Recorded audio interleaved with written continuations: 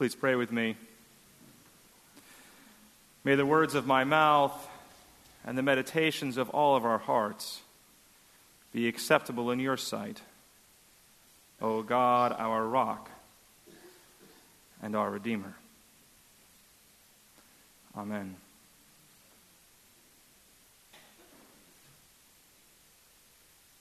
So last Tuesday night, I hosted an election watch party at my house. And there we all gathered, and this particular group, you might have been at similar watch parties elsewhere, this particular group was mostly a Democratic Party watch party, but I imagine some of you were at those that were supporting other candidates. And as we were there, we were watching the polls come in, and the polls were coming in a little differently than we had expected, or the results were coming in differently than we had expected. And the atmosphere in the party kept getting darker and darker and darker as the evening wore on. And finally, around midnight, when I thought it couldn't get any darker, I said, we've got to nip this in the bud. We've got to have some sort of levity here. So I went into the refrigerator and pulled out 2 bottles of very nice champagne that we had saved for what we thought was going to be a different result. And I brought them out and brought out a bunch of glasses and poured them out and gathered everyone together so that we could have a toast to our country. And I even quoted a line from the prophet Jeremiah for good boot, or at least a story from the prophet Jeremiah to round out my little toast. Well, after I finished, the mood in the room hadn't actually changed. And the person immediately to my right, a woman in her mid-40s, a very successful professional, was just bawling, tears streaming down her face. And I put my arm around her, and she said, this is very hard for me. She said, I was hoping 45 would be the one. She said, as a woman who's struggled in an industry that's dominated by men, I have dealt with a lot of discrimination and sexism, both explicitly and implicitly throughout my career. She said just last year, her company was looking for a new CEO, and of the 12 candidates, every single one of them was a man. And she said she was hoping that a woman would finally break that highest of glass ceilings, that there would be a message to especially younger women around that anything was possible. And she was just inconsolable. She said, I don't see any politician in the pipeline who might be able to change that. And then next to her was a young man who had been very involved in the HERO discussion here in town, the struggle for the Equal Rights Ordinance. And he had been involved in the Houston Unites group, the group that was in favor of the Equal Rights Ordinance. And he was equally inconsolable. And he said, because it brought back memories of the defeat in the Equal Rights Ordinance. And he said he had such a hard time for that because there were people that he knew who were transgender, good friends of his, who had been targeted in that campaign in order to overturn the ordinance. And he thought of all the things that might happen to his friends who identified as LGBT under the new administration. President-elect Trump has promised to appoint Supreme Court justices who will overturn same-sex marriage and who will uphold so-called religious freedom bills that allow for discrimination against LGBT people. And so the atmosphere didn't improve for the rest of the night. We did stay up to hear the final acceptance speech that Trump gave around 2 a.m. But the next morning I woke up and I looked at the passage that I had chosen to preach on today. And it was a passage I had chosen several months ago without any thought for the election. And there, in front of me, in the very first line says, let every soul, literally the Greek says soul, let every soul be subject to the governing authorities. And again, the word here is not just to obey the governing authorities, but literally to be subject, to submit to the governing authorities. And I have to be honest, I was thinking about changing the text. But then I paused and I said, there's got to be a message of good news in here. And I certainly know certain people in our country who want to do anything but be subject to the governing authorities. There are protests going on right now across the country and people posting stuff on social media with the hashtag #NotMyPresident. There have been, at last count, I think, protests in 37 different cities across the country up to this point. And yet there's that line, Paul's letter to the Romans. let every soul be subject to the governing authority. I kept reading that through, and I was like, well, Paul might be able to say that, but does Paul know someone like Donald Trump? And then I thought, I said, actually, Paul knows someone by the name of Emperor Nero, who, regardless of whether or not you might like Trump or not, there really is no comparison at all between the two of them. Nero goes down in history as one of the worst rulers, one of the worst emperors in certainly the Roman history, and is up there with the worst despots in any regime. Nero was someone who, shortly after he came to power, poisoned his younger brother. He had his mother and his first wife, executed. He's someone who supposedly stomped his second wife to death while she was pregnant with his second child. He was anything but mentally stable, and eventually was overthrown by his own guards. He was also someone who supposedly lit Rome on fire in the year 64, then blamed it on the Christians. It was at his hand that the apostles Paul and Peter were killed. So I think Nero's a pretty bad guy. And Paul knew that. And Paul was from Palestine. Palestine had been a place where there had been talk of revolt and revolution for decades. And just a few short years after writing this letter, there was a huge revolt in the year 66, a revolt that lasted 4 years in Palestine. Paul knew what it was like to be in a place where you disagreed with the people who were in charge. And yet, he writes to the Christians in Rome, let every soul be subject to the governing authorities. And I was trying to think why. Why say that? One thing that came to my mind is that Paul understands the importance of good order. There are certain people who like to cause trouble and anarchy wherever. They casually talk about revolt. They casually talk about overturning things. But I often wonder if those people have actually read their history books or know what it's like to be in a place without order. Because in almost every situation, disorder is much more destructive than order, even order of a bad kind. Just ask the people in Syria today. Life under Assad was certainly no picnic, but I think you'd be hard-pressed to find too many Syrians who would prefer the current state in Syria to what it was a few years ago. The same thing might be able to be said of Iraq as well. Think of the people that have died since the Iraq War who are Iraqi citizens. And again, you look back over history, you can see the great revolutions, the Russian Revolution, the French Revolution, the Chinese Revolution, the revolution with Pol Pot in Cambodia in the mid-70s. In each case, after the violence, worse situations happen. In decolonization in Africa, after decolonization, those African republics that dealt with violent overthrows all ended up worse off than they were before. Some people who like embracing revolt look at the American Revolution. But of course, you realize it was the established order that was doing the revolting in the American Revolution. The established order was not overturned. The people who controlled things in the American colonies before the war also controlled things in the American colonies after the war. It was not like an overturning of the order. Disorder is a very dangerous thing to talk about, and Paul knew that. But Paul also lived at the time of the Roman Empire, an authoritarian empire.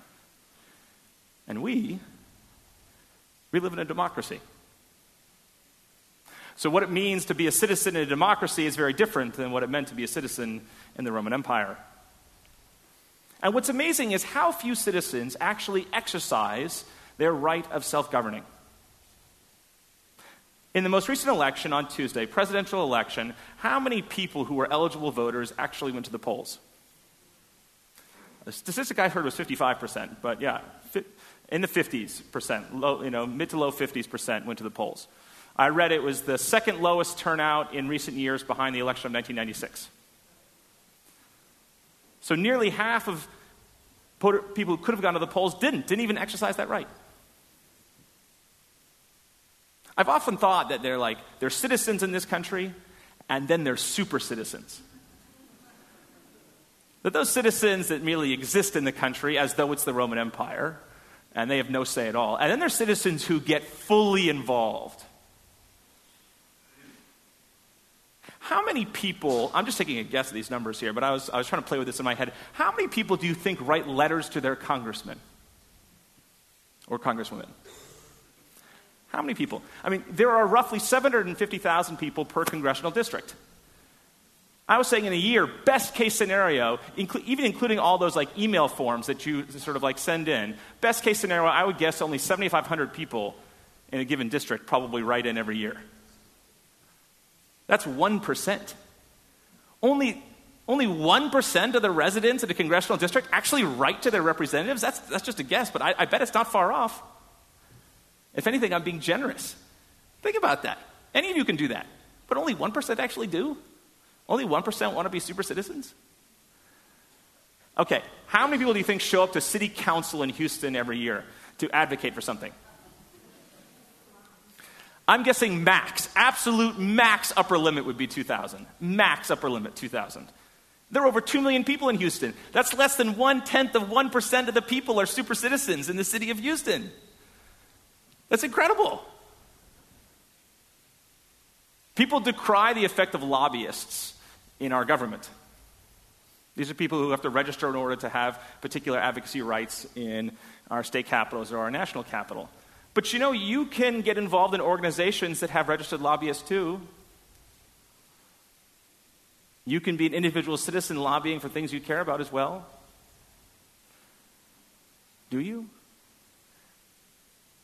Let's think about this hero discussion again. How did this all come about? I find this amazing. The Equal Rights Ordinance in the city of Houston ended up including protection for transgender people because transgender folks were organized and went to the city council and told their stories. And they convinced even the conservative members of the city council to say, yes, our city is a city that should include protections for transgender people. And then other super citizens who didn't like that agreement, then ended up gathering together a lawsuit that challenged the Equal Rights Ordinance and allowed it to get on the ballot, and then organized in order to get that overturned. These aren't actually the number of people who were involved in making this happen was relatively small. Now, the reason why I actually chose this text several months ago. The reason why I actually chose this text is because I knew, I'm going to embarrass him right now. I knew that a friend of mine was visiting this weekend, okay? A guy named Marco Chan, who's sitting right over there. Yes, Marco, I'm embarrassing you. Now, I met Marco his freshman year in college at Harvard. And I got to know him because that year I was trying to organize a protest tour of the military's Don't Ask, Don't Tell policy. And this was a 4-state bus tour where we had targeted 4 senators on the Armed Services Committee who were up for re-election, and we were going to try and pressure them through acts of civil disobedience and trying to confront them individually to try and bring something forward to overturn Don't Ask, Don't Tell. Okay, now this was when George W. Bush was president. We knew it probably wouldn't happen, but we wanted to try. We wanted to do something. Okay, and we're at a college, they're good liberal students. And you know, I went from one student after another, one activist student after another, saying, do you want to go on this trip? We scheduled it after classes were over so we could get as many people to go as we could. And yet, student after student after student said, oh, you know, I'm too busy. Or, you know, I'd rather go party during senior week.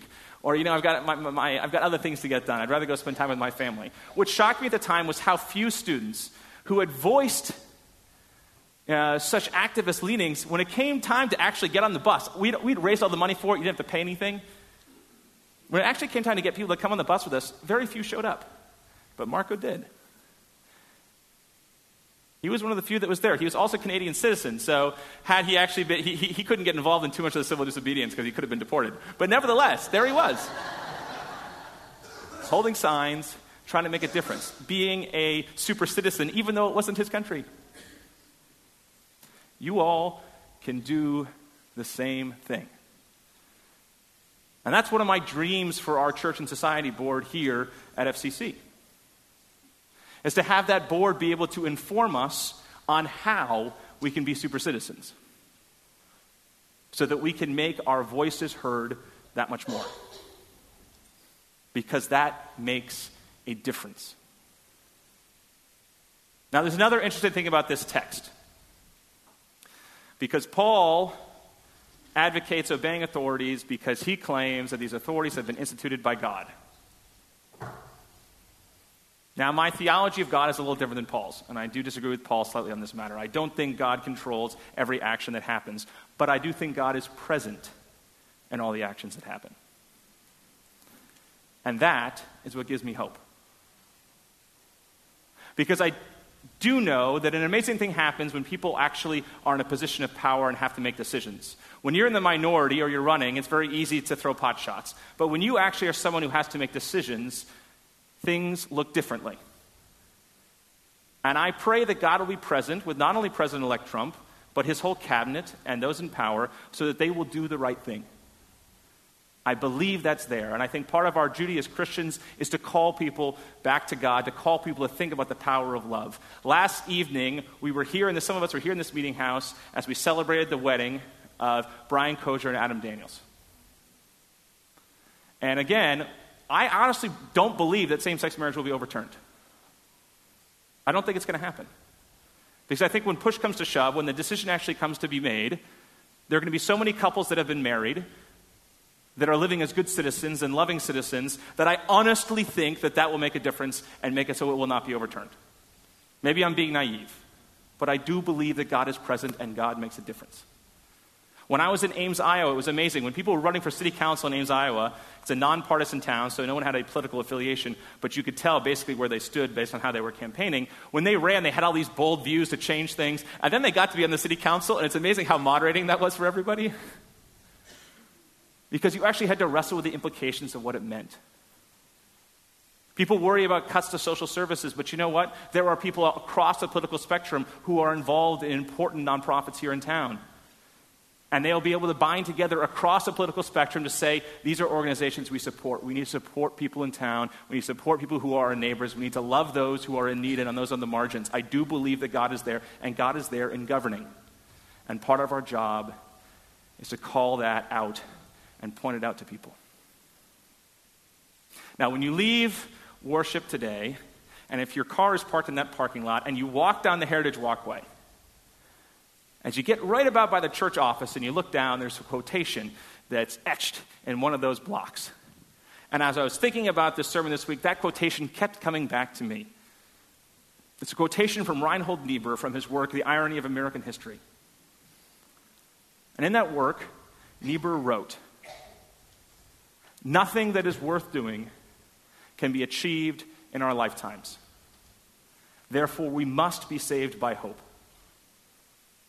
Think about that.